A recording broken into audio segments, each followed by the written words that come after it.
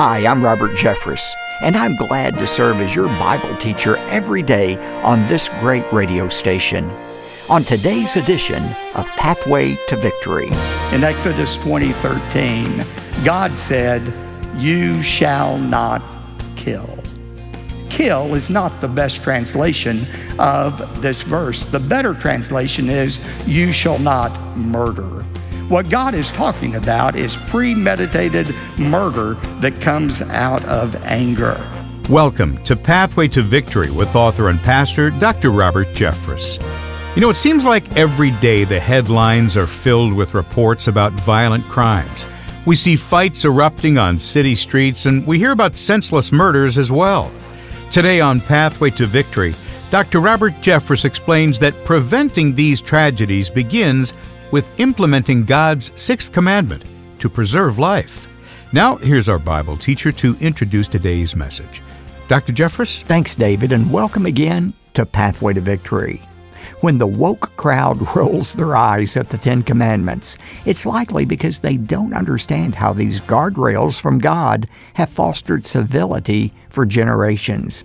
In reality, the Ten Commandments have established dignity.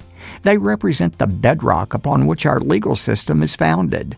Furthermore, defying these laws adds to chaos. Following them produces God's blessing. Well, I've written a brand new best-selling book on this topic. It's available to you today. It's titled The 10, How to Live and Love in a World That Has Lost Its Way. As you read this book for yourself, and when you share it with your family and friends, you'll see how these 10 simple guardrails will continue to yield God's blessings in your life when you choose to follow them.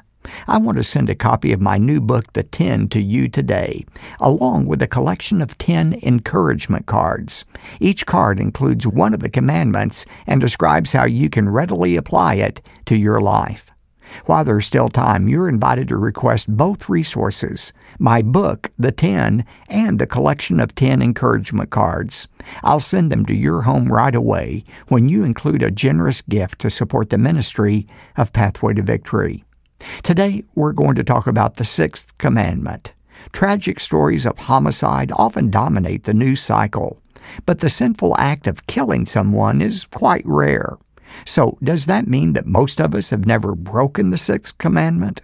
Well, today I'm going to expose common attitudes that creep into our minds that, when allowed to fester, can lead us down a path of destruction. I titled today's message, Preserve Life. Thou shalt not kill. And today we're going to answer three important questions to help us apply this commandment. First of all, what does the commandment say? What does it say? Now, the King James Version translates the word kill, ratzah, as kill. Thou shalt not kill. But any student of the Bible knows there is no absolute prohibition against killing. There is some killing that is actually sanctioned by God. For example, God gives the state, government, the power to take a life. There's another form of sanctioned killing, and that is a just war. Sometimes war is not only allowed, it's commanded by God. Here's one other occurrence where killing is allowed in the Bible. Exodus 22, verse 2. It says that if somebody breaks into your house at night and threatens your life, you have a right to take their life. When we talk about the sanctity of human life, it's not just life in the womb. All life is sacred. And if somebody is threatening your life or the life of a loved one, you have the right to take their life as well. That's why kill is not the best translation of this verse. The better translation is, you shall not murder. What God is talking about is premeditated murder that comes out of anger. And that leads to a second question to answer. What does the sixth commandment cover? What's encompassed in thou shalt not murder? Three things. First of all, overt acts of murder. That's the most obvious. Acts of murder. There are several kinds of murder. First of all, there's homicide. That is, taking another person's life out of anger.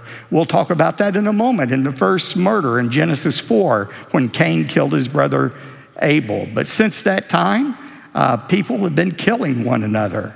Fact is, homicide is rampant in our land right now. But that's not the only way to kill a person.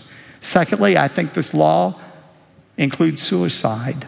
Not just the taking of another life, but even the taking of our own life. Those who succumb to suicide have become a victim of Satan. In John 8, Jesus said, Satan is a murderer. He is a deceiver. He is a liar. He is the father of all lies. The person who takes his own life has succumbed to the lies of Satan, who says your life is worthless. You become a burden to other people. Your struggle will never end. You're better off dead than you are alive. No, suicide is not the unpardonable sin, but we have to be clear, it is a sin. It is wrong for you to take any life, including your own, that you didn't create. When somebody takes their own life, they have fallen short of God's standard, and we need to be compassionate, but we need to be very clear that no one has the right to take a life, including his own life. A third overt act of murder would be euthanasia, sometimes referred to as assisted suicide. Did you know that 9 states right now, along with the District of Columbia, have laws permitting assisted suicide? Let's be clear, we're not talking about just the cessation of treatment. That's a prayerful choice that an individual and family have to make to cease certain treatments. But this is proactively working to take another life. The problem with that is those who are affected by these laws, that sphere tends to grow, as it has in the Netherlands, to include people who are elderly, people who are hopelessly infirmed, those who have become a burden to insurance companies or to the state itself. We have no right to take another life, no matter what name we put on it. Another application of overt murders, of course, is abortion. You know, people ask me all the time, well, where does the Bible address abortion? Well, the obvious place we talk about often is Psalm 139, verses 13 through 16, in which the psalmist talks about how intricately we have been woven together in our mother's womb, how our days were written in God's book before there was one of them that we lived. But there's another passage that is equally strong about this, and that is in Exodus 21, verses 22 to 23. Listen to this law.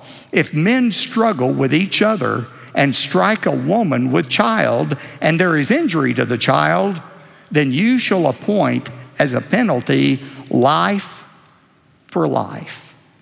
God's word says that fetus, that unborn baby, is a life. In fact, it's such a valuable life that if it's lost, the penalty is another life be exchanged for that life. Have you heard, you're hearing it right now, that this concept of life begins at conception? That's a new idea.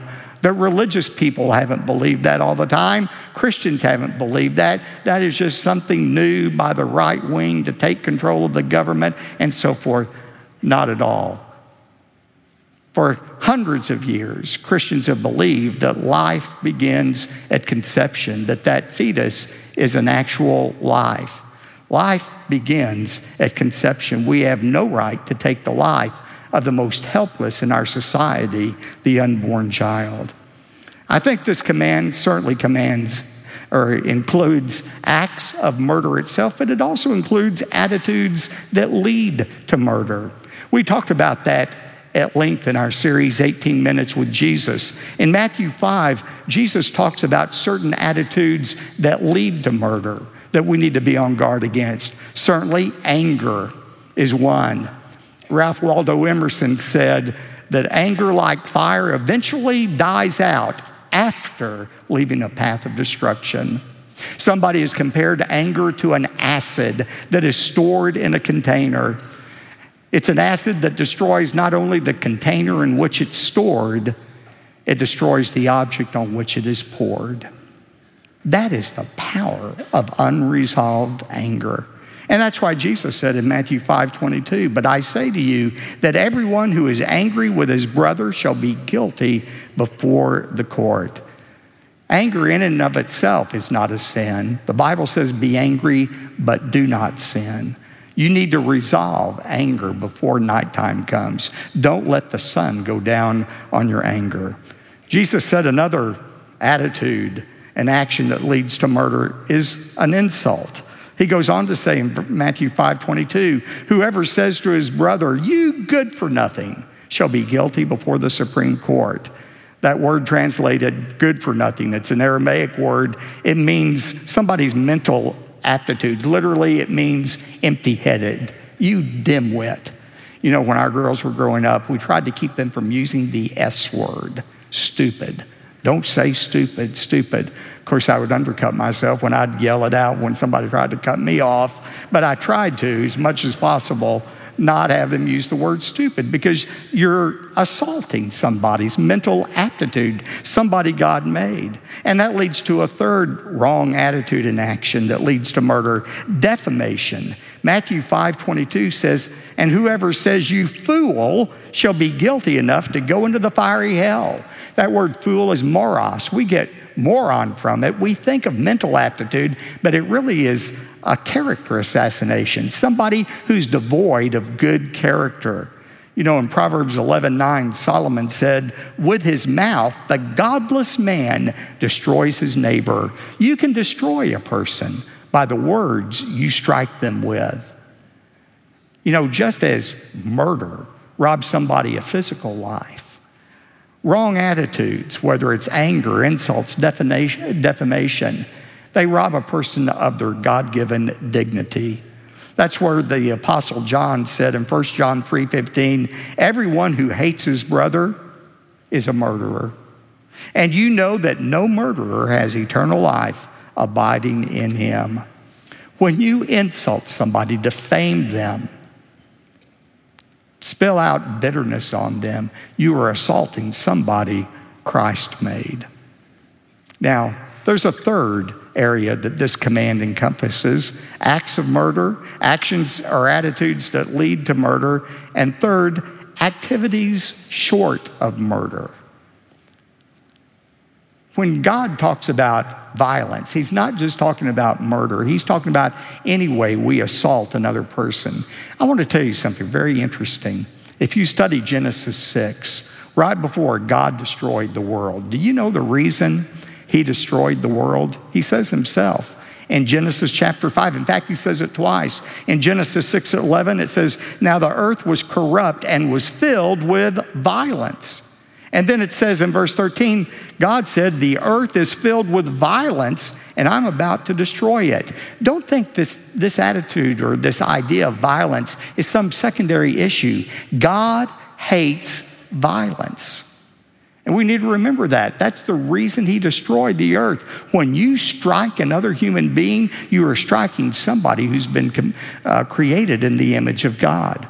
I don't know if it was this way with you growing up, but it was for me.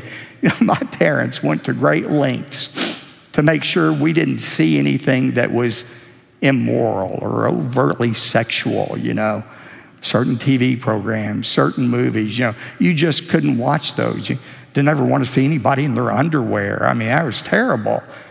But to see somebody have their head chopped off, oh, that was nothing, you know. People gunned down, you know, in a brawl, you know, that was fine. Violence was okay. Sexual immorality was wrong. No, both are wrong. Both cheapen the value of life. And that's why we've got to be very careful about what we allow our children to see. I think not the only reason, but one reason violence is so prevalent in our society is we glorify violence through television and movies and video games. We teach people that life is cheap. No, the Bible says we're not to engage in any kind of violence whatsoever. And if you're in a situation where there is violence in the home, that must be dealt with.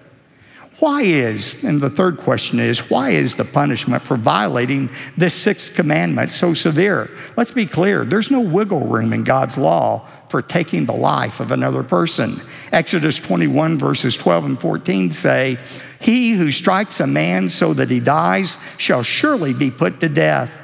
If a man acts presumptuously toward his neighbor so as to kill him craftily, you are to take him even from my altar, that he may die.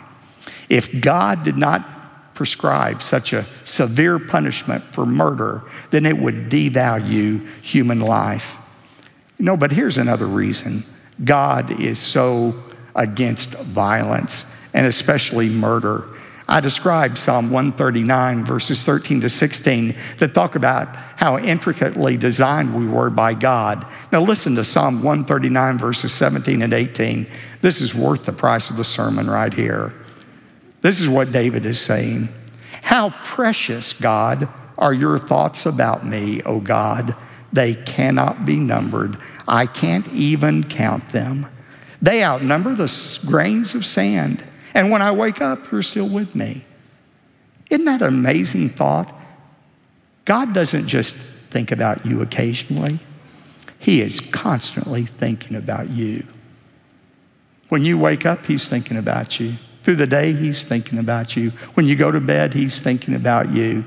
You can't count the number of times a day that God is thinking about you because he loves you. You can understand then why God reacts so violently to somebody destroying that person that he loves, that person that he sent his son, Jesus, to die for. And you can understand his outrage at the first murder when Cain murdered his brother Abel. Remember the story? God told Cain and Abel, the sons of Adam and Eve, to bring an offering, and he told them exactly what kind of offering to bring. Abel obeyed God and brought the right kind of sacrifice. God accepted his offering. But Cain decided he would try to approach God in his own way. He had a better way, he thought, to approach God, a better offering to bring. In fact, that same pattern continues today. There's a phrase throughout the Bible, the way of Cain. Beware of the way of Cain. What is the way of Cain? It's trying to approach God on your terms instead of God's terms. People today say, I don't need to believe in Jesus. I can come to God in my own way, through another God or through my own good works. No, Jesus said, I am the way, the truth, and the life. No man comes to the Father but by me. Cain didn't believe that. God rejected his offering.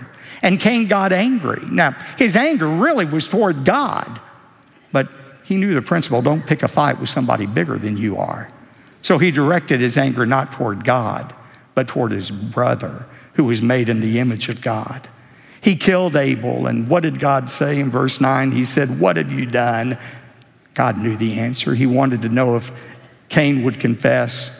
Cain didn't confess, and so God said it straight in verse 10. The voice of your brother's blood is crying to me from the ground for justice. Up to that point, no human being had ever died. Can you imagine how Adam and Eve must have felt when they stumbled upon the lifeless corpse of their son, Abel? They, perhaps better than anybody, understood the sanctity and the value of human life. Why? Because life was truly a gift from God for them. God had personally breathed the breath of life into each one of them. And they understood that nobody had a right to extinguish that breath of life. Life is valuable to God. How do we apply this commandment? What are some things that we can do? There's a scene in the novel Lonesome Dove by Larry McMurtry in which a cutthroat murderer named Blue Duck stumbles upon a group of gamblers and he wants to enter the game. The hardened gamblers don't want to let Blue Duck in, so without warning, he pulls his gun and shoots one of them. Another one of the gamblers says, man, life sure is cheap up here on the Canadian River. And Blue Duck says, yep, and it may get even cheaper. We live in a society in which life seems to be cheap. We may think, well, we're powerless to do anything to stem the tide of devaluing human life. But let me close today by just some practical things that we can do. First of all, if you're able, give your time, give some of your money to support shelters that protect abused women and children. We have a pregnancy center that we support here at First Baptist Dallas. And what I love about it and many pregnancy centers is they not only care for the child inside the womb and make sure that child is taken care of, but also for the mother and the child once they're born. Remember, again, the sanctity of life means caring about all children, both the born and the unborn. Second, if you are struggling with thoughts of suicide, deal with that immediately. We have a wonderful counseling center here at our church, Pathways Counseling. Pam Green and her team are able to see and to help you. If you're watching this right now, you live in another city and you're struggling with suicide, talk to somebody immediately. If you have nobody to talk to, call the National Suicide Prevention Hotline. It operates 24 hours a day. I've asked the number to be put on the screen. It's 1-800-273-8255. 800-273-8255. Thirdly, maybe you have elderly neighbors. They deserve dignity of life as well. Check in on them. Make sure they have water and food and utilities and what they need to live and survive. And fourth, and perhaps most importantly, remember, murder, whether it's overt murder or attitudes that lead to murder, comes from the heart. If you've got a root of bitterness in your life toward the way a family member has treated you, maybe a friend has betrayed you, a parent has disappointed you, root that bitterness out. We are never more like Christ than when we forgive a wrong committed against us. Remember, unresolved anger metastasizes into a tumor of bitterness and can destroy everything and everyone important around us. That's why the writer of Hebrews said in Hebrews 12:15, "See to it that no one of you comes short of the grace of God, that no root of bitterness springing up causes trouble, and by it many be defiled." Simply put, to preserve life means to carry the light and protect God's precious gift of life. Our lives and the lives of others are gifts from God, and for that reason they must be protected and preserved. And there's still a lot of ground to cover as we continue this brand new teaching series. It's titled The 10, How to Live and Love in a World That Has Lost Its Way. Earlier, I mentioned my brand new book by the same title. It's already a national bestseller. You can be among the first to own a hardcover copy by getting in touch with Pathway to Victory today. As I've watched chaos and confusion overcome our country, God placed this subject on my heart. When I sat down to write it, I felt Him guiding my thoughts, especially as I envisioned the positive impact this book would have on my family and yours. God wants to bless us, and His blessings await those who take His commandments seriously. Please reach out today and request your copy of The 10. It's yours when you give a generous gift to support the ministry of Pathway to Victory. Now, as we conclude today's program, let me give you some good news about Pathway to Victory. I'm pleased to tell you that we're enjoying a fruitful season of growth and influence for God's kingdom. In fact, in recent months, the support of friends like you has allowed us to reach more and more people with the truth of God's Word through both television and radio. But I believe the best days for our ministry are still ahead. I promise to remain dedicated to preaching God's Word without reservation or apology, and I rely on faithful friends like you to partner with me. Together we are piercing the darkness with the light of God's Word. David? Thanks, Dr. Jeffress. Today, when you support the ministry of Pathway to Victory by giving a generous gift, be sure to ask for your copy of the brand new book by Dr. Jeffress titled The 10, How to Live and Love in a World That Has Lost Its Way. You can call us at 866-999-2965 or make your request online at ptv.org. And when you give $100 or more, you'll also receive the complete collection of audio and video discs for this month's teaching series, The 10. You'll get that along with the corresponding study guide. One more time, our phone number 866-999-2965, or visit online at ptv.org. You could send your request by mail. Here's the address: P.O. Box 223, 609, Dallas, Texas 75222. Again, that's P.O. Box 223, 609, Dallas, Texas 75222. I'm David J. Mullins. You know, few perils pose a greater threat to a marriage than adultery. So how can we guard ourselves and our families against the temptation of moral compromise? Join us for a message on the seventh commandment. That's next time on Pathway to Victory.